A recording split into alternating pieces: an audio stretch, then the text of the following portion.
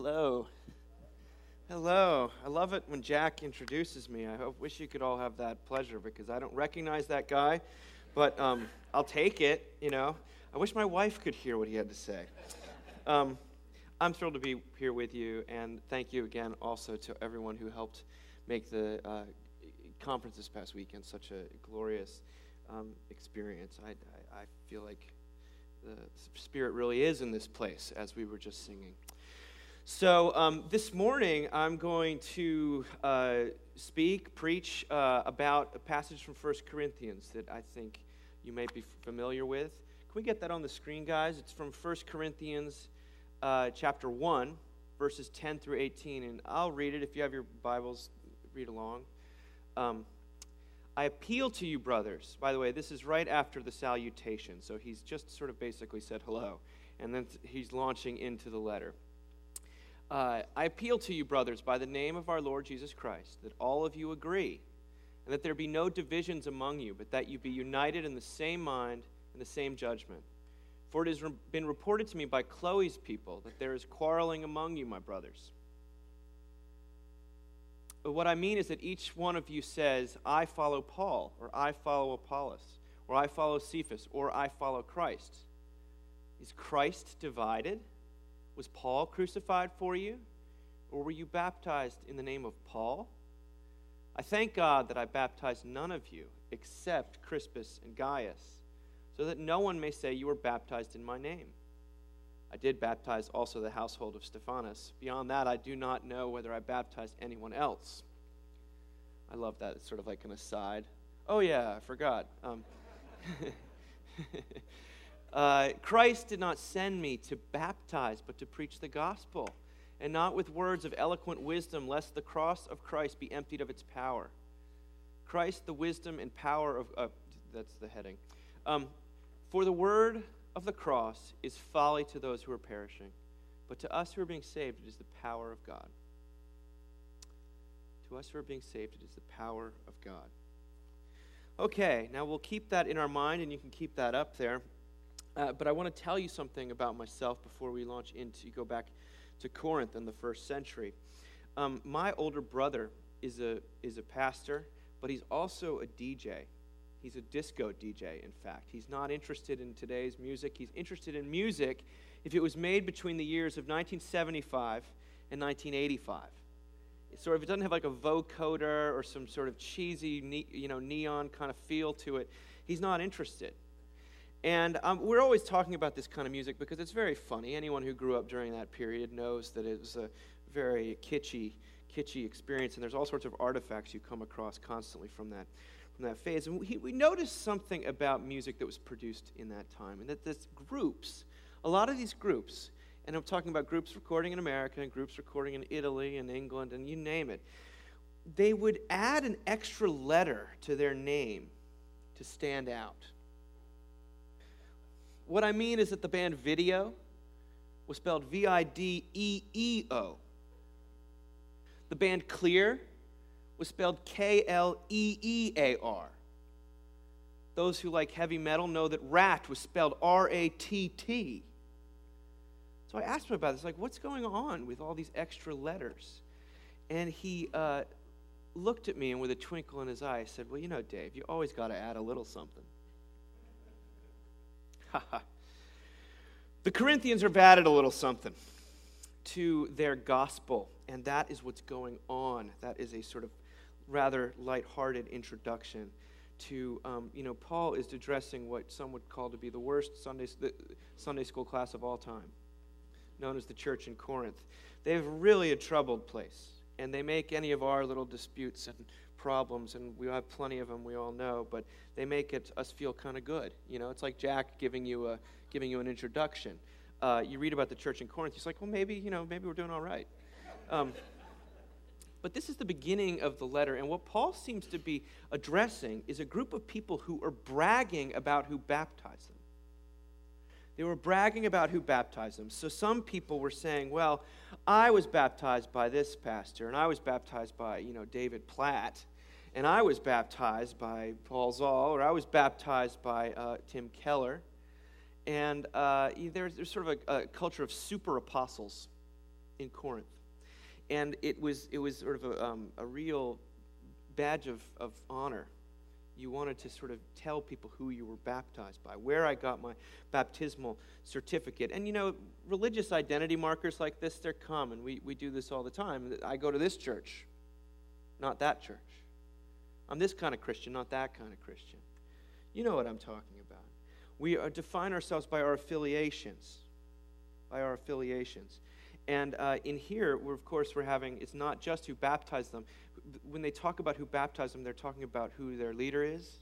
So he's speaking to a context where people are divided by who they consider to be their leader. So it's not that different from, our current context, whether it be in the church, outside the church, right? And it makes Paul upset. And why does it make Paul so upset? Well, it's because he believes they're adding something to the gospel itself. It's not only Jesus Christ and the grace of God and the forgiveness of sins. It's Jesus plus I got baptized by Bart. Well, that wouldn't be Jesus plus. I'm kidding. No, but it's Jesus plus. I love this man. I think you all are very fortunate to have him as a pastor. I got to get to know him a little bit yesterday. But it's Jesus plus I go to this church, the right church. I come from the right family. I have the right political, beliefs. I have the right affiliations, the right stickers on my car, the right kind of car.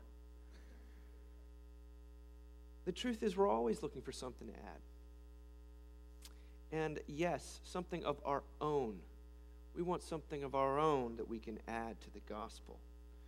It's not just true in religion, but it's true in life. We want to add something more in order to be something more. I call this the tyranny of more. The tyranny of more. And it reminds me of this new book, came out last in November, called America the Anxious, How Our Pursuit of Happiness is Creating a Nation of Nervous Wrecks. It's a really uplifting read.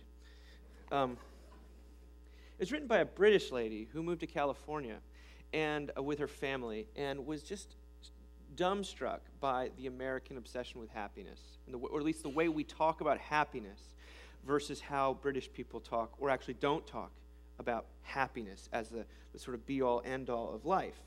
And she said that she noted that the same questions would come up repeatedly in conversations. She recalls these questions. Am I happy? Am I as happy as my neighbor? Am I as happy as my friends? Am I as happy as everybody on social media, on Facebook? Could I be happier if I tried harder? If I tried this other strategy? If I was with this other person? She said there was a real anxiety about being as happy as you could be. And from where she was sitting, she said it was a sunny Californian equivalent of what economists call the local ladder effect when it comes to how much money you make. The local ladder effect says that having a higher salary won't actually make you happier, but making more money than your friends will. This is economists. They never lie. We know that.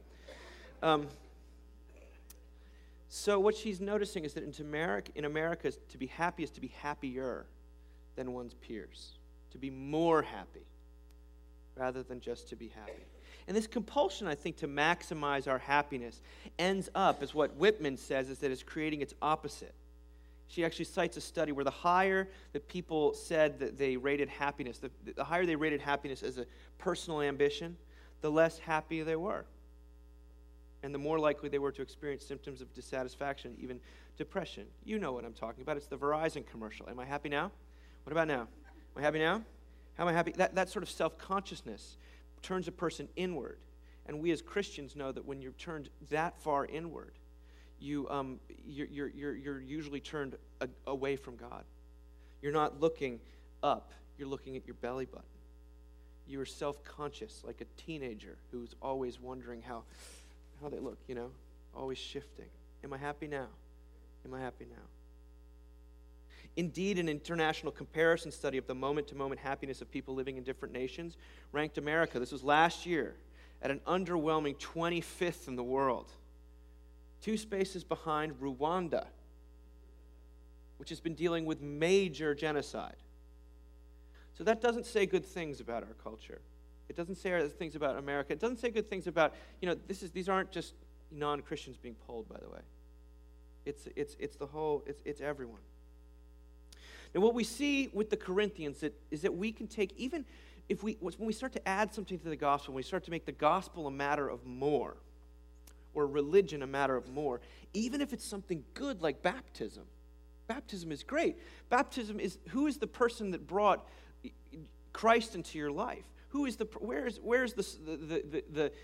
face through which you first heard the words of eternal life? Who is the face who gave you hope when you had none and brought you to church for the first time? Or who is the person who has been God's instrument in your life? That's a good thing. Who would ever say that's a bad thing? And yet, the human spirit, or the sinner in us, has an impulse to always add more and take something, even the good things, the best things, and turn them into a new venue of comparison. If we're taking this at face value, because that's what they've done, the impulse to add something more, in other words, creates something less. Here it creates less unity, less cohesion, less love, less worship. So our first lesson here, I believe, is that something good will become a vehicle of division, can become a vehicle of division, to the extent that it becomes a vehicle of more. More. Becomes a new ladder. We love ladders. John Calvin famously said that the human heart is a factory for idols. I think you could just call it a factory for ladders. It's a ladder factory. I can take something like baptism and make it so it's a ladder, so I can see how much higher I am than the guy who was baptized by Tim Keller, right? Do you guys not know Tim Keller? He's a Presbyterian, so I don't know if when they baptize. You have to ask him. But we can take anything. We can take good things. We can take, money, beauty, wealth, goodness, charity. We can take youth. We can take all these things and turn them into ladders of comparison. And it is actually a huge driver of our unhappiness when we get into this. But we can take anything and look into it as a vehicle for more.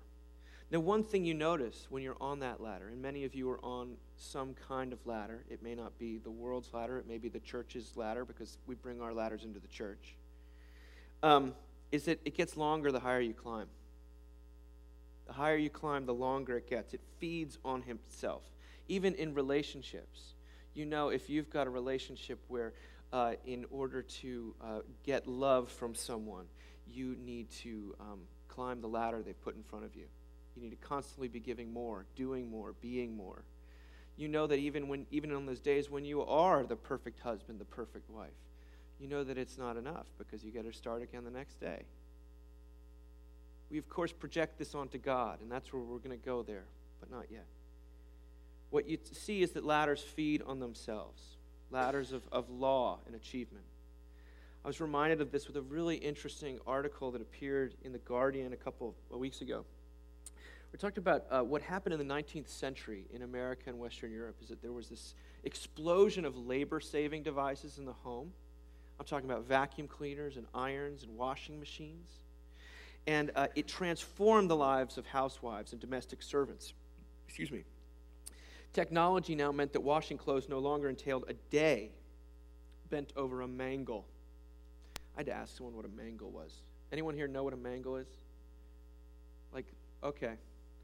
4 people know what a mangle is. Apparently it's this enormous contraption that you would sort of use to iron things out, and it was really hot, and you would have to do this over and over again until, washing clothes, if you were folding linen or something like that, was just if you think it's arduous now, think about it with a mangle. It even sounds like a torture device.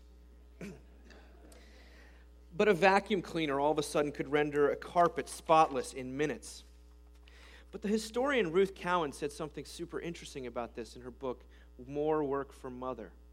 The result for much of the 20th century was not an increase in leisure time among those who did the housework, downtime, free time. Instead, as the efficiency of housework increased, so did the standards of cleanliness and domestic order that society came to expect. Now that the living room carpet could be kept perfectly clean, it had to be. Now that clothes never needed to be grubby, grubbiness was all the more taboo. Now, you take that into 2017, think about it, your relationship with your device. We thought that these would save us time, give us more time, these phones, for spending time with our family, for hanging out, for doing nothing.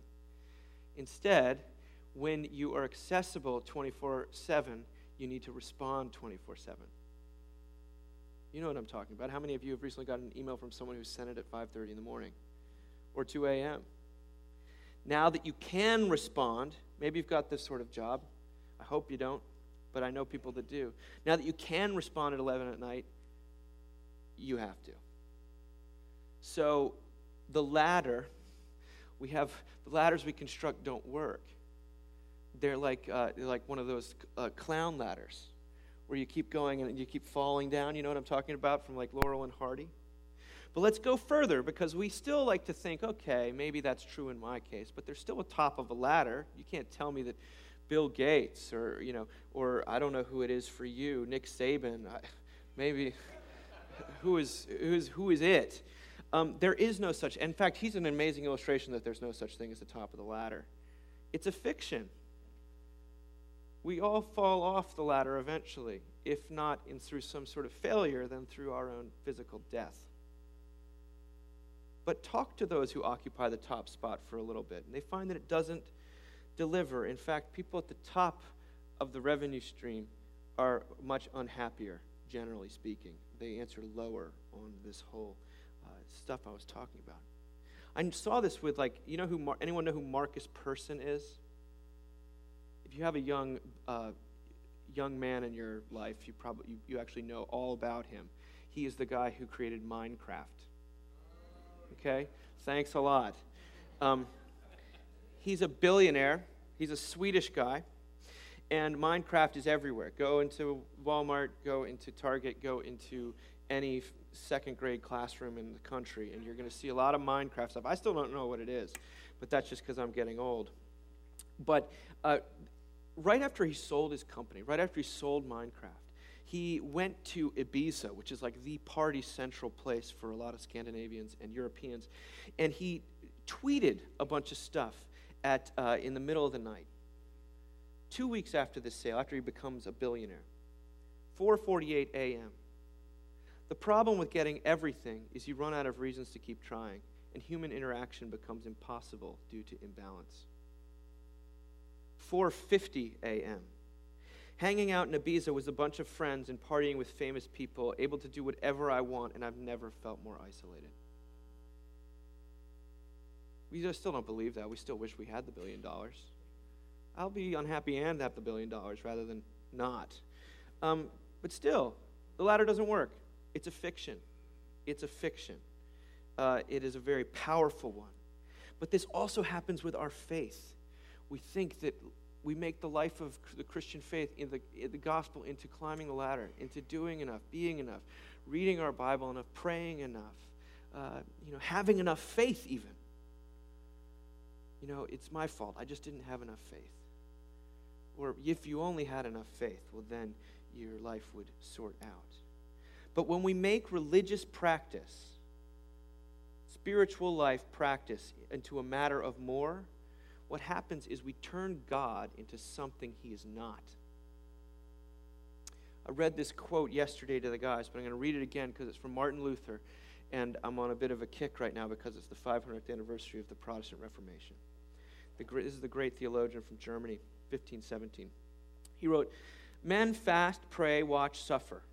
They intend to appease the wrath of God and deserve God's grace by their exertions, but there is no glory in it for God, because by their exertions these workers pronounce God to be an unmerciful slave driver, an unfaithful and angry judge. They make a liar out of him."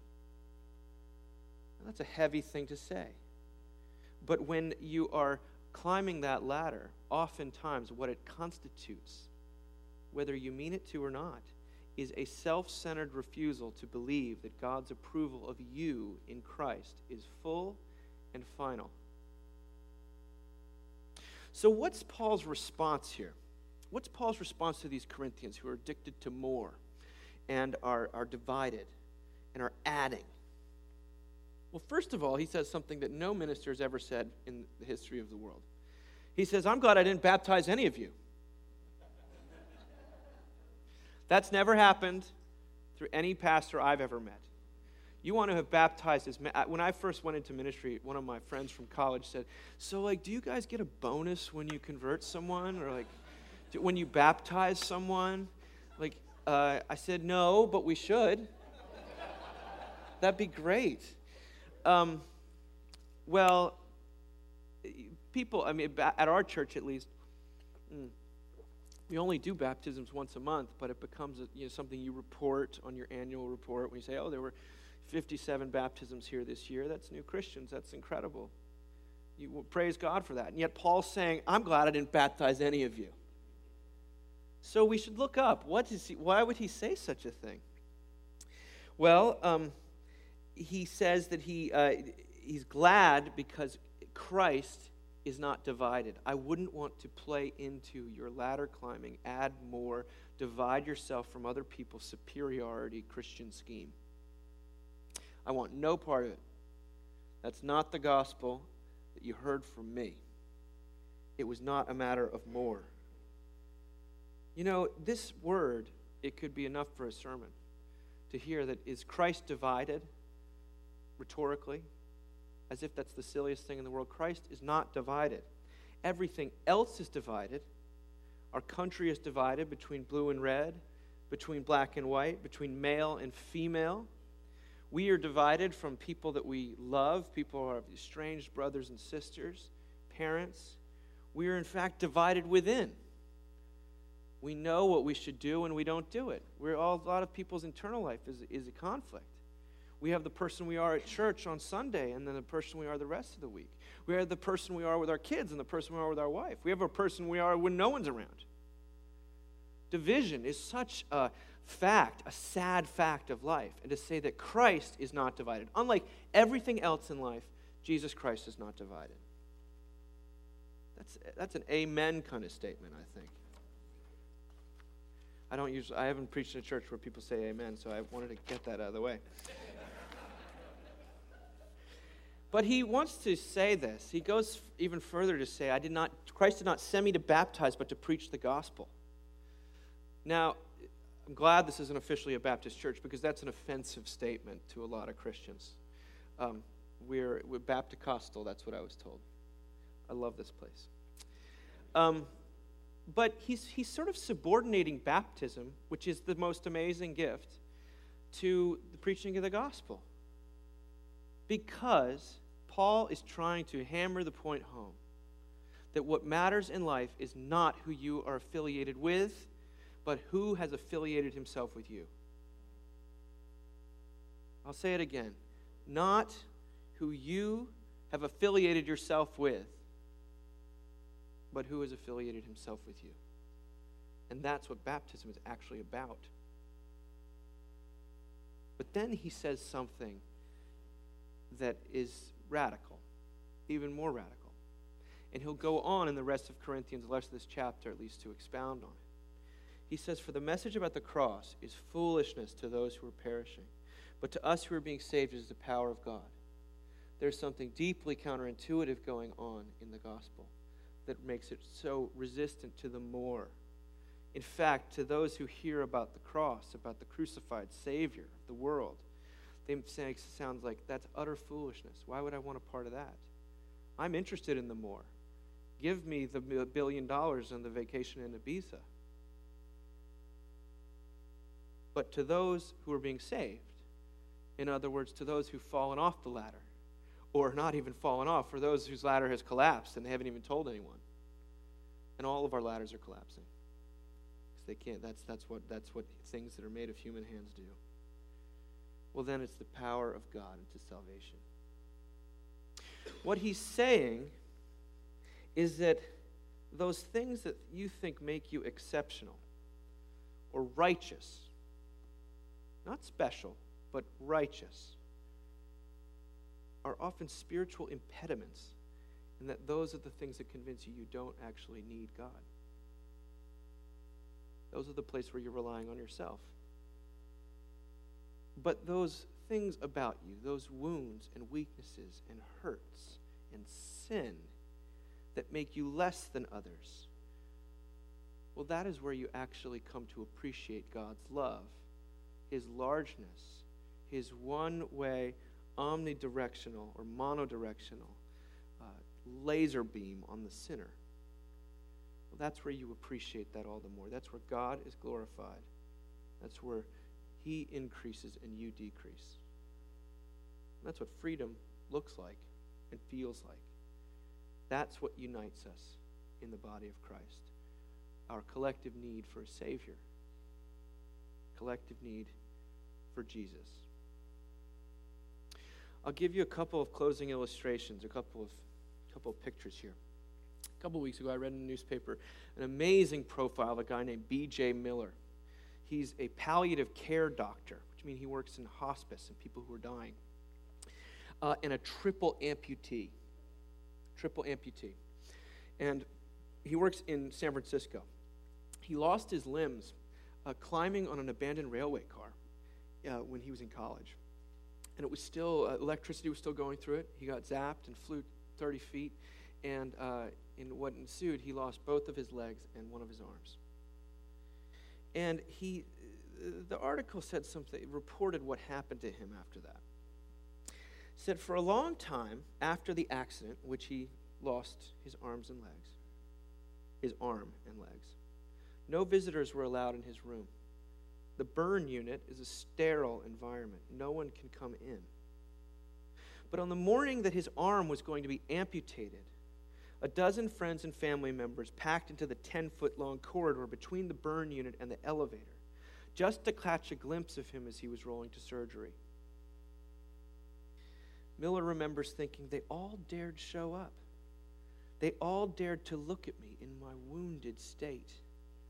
They were proving that I was lovable, even when I couldn't see it. They were agents of grace in his life. And this is what happens when grace happens to you. Of being loved in your darkest, your ugliest, your most despondent, the place where you feel most abandoned and embarrassed and ashamed. And you're loved in that place, which is where God loves you. A passion is often birthed for caring for others when they're in that place. This is where real ministry flows from. He says, later on, parts of me died early on.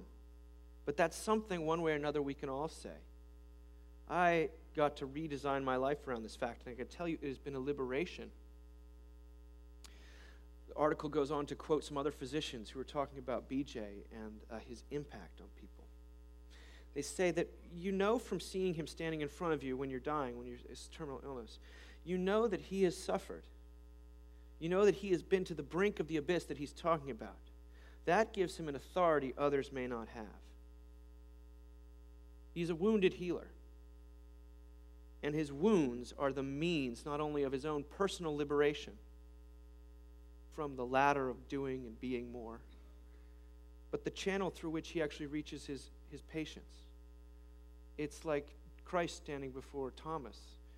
Touch and see, feel the wounds. This is why the risen Christ has his wounds. And if it sounds somewhat Christ-like, well, a friend notes midway through the article that it's impossible to describe what it feels like to be with Miller. People feel accepted. I think they feel loved. In other words, he comes to them in his subtracted form, and he imposes no more. There's no more. And yet you think about it, and no one would ever ask for what's happened to him. You know what I'd like? I'd like to, have 3 of my appendages amputated. Of course not. That's foolishness. And yet it is the best thing that ever happened to this man. What looks like the worst thing ends up being the best thing. For the word of the cross is folly to those who are perishing, but to us who are being saved, it is the power of God. This is a thin echo of our Lord, Jesus, who though he could be, have been, and is, and will be more, he became less. born as a baby, then submitted himself to suffering, humiliation, and death. The foolishness of the crucifixion, where the power of God was revealed. Because make no mistake, the cross contradicts the assumptions we normally have about life. It says that God is most reliably present, not in our strengths or successes or the things we like best about ourselves, but God is present and working in the world exactly in the place where a person is falling apart, where they are discovering the limits of their power instead of its possibilities.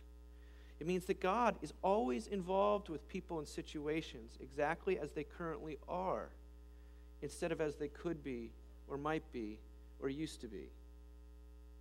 You know, the New Testament is shot through with this theme. We see it in Jesus' preference of sinners, outcasts, hypocrites, in his humble and unexpected origins, in his teaching that the first shall be last and the last shall be first. It is also severely, particularly present in St. Paul's word about knowing nothing but Christ crucified, about his insight that God's power is made perfect in weakness. That's where we come back stronger, gentlemen.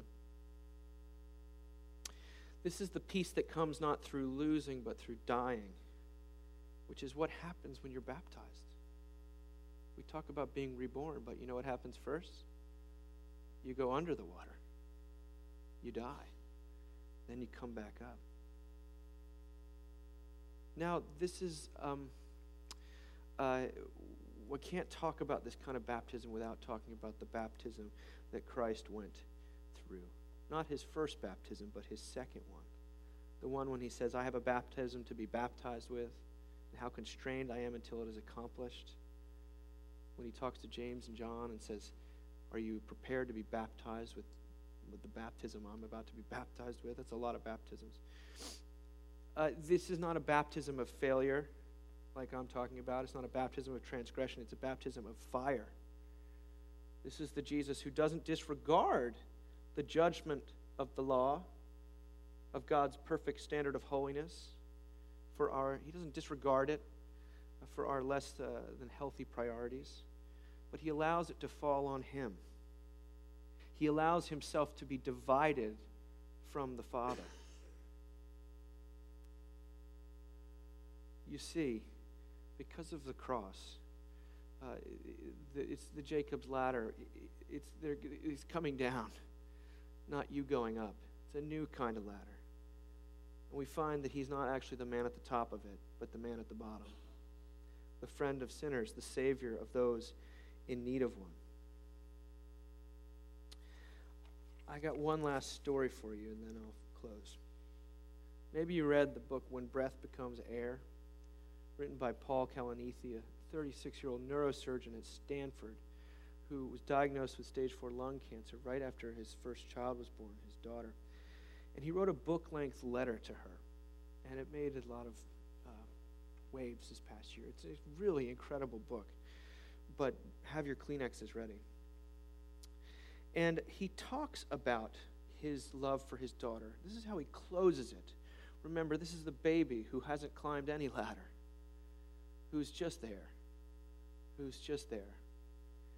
He says, when you come to one of the many moments in your life when you must give an account of yourself, provide a ledger of what you have been and done and meant to the world, do not, I pray, discount that you have filled a dying man's days with a sated joy, a joy unknown to me in all my prior years, a joy that does not hunger for more and more, but rests satisfied.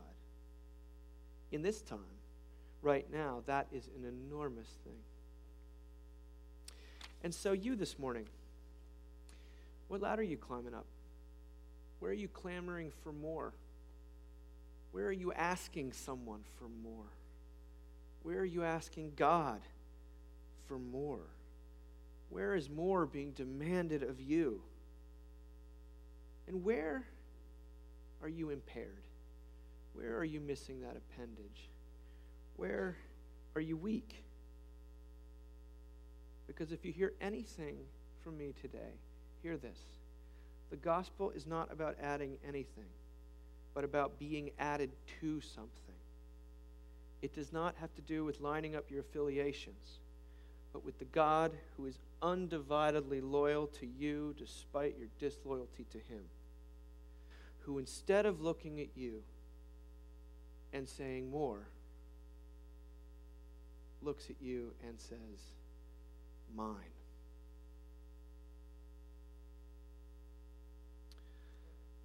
Let us pray.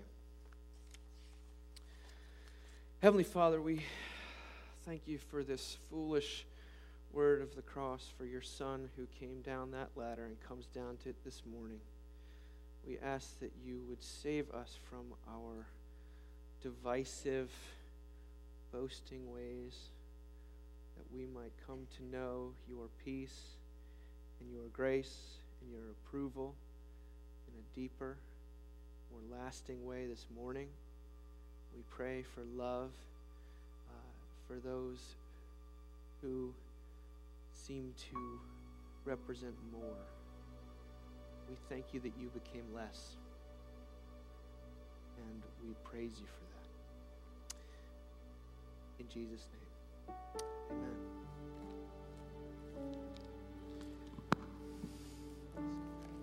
Thank you, Bart.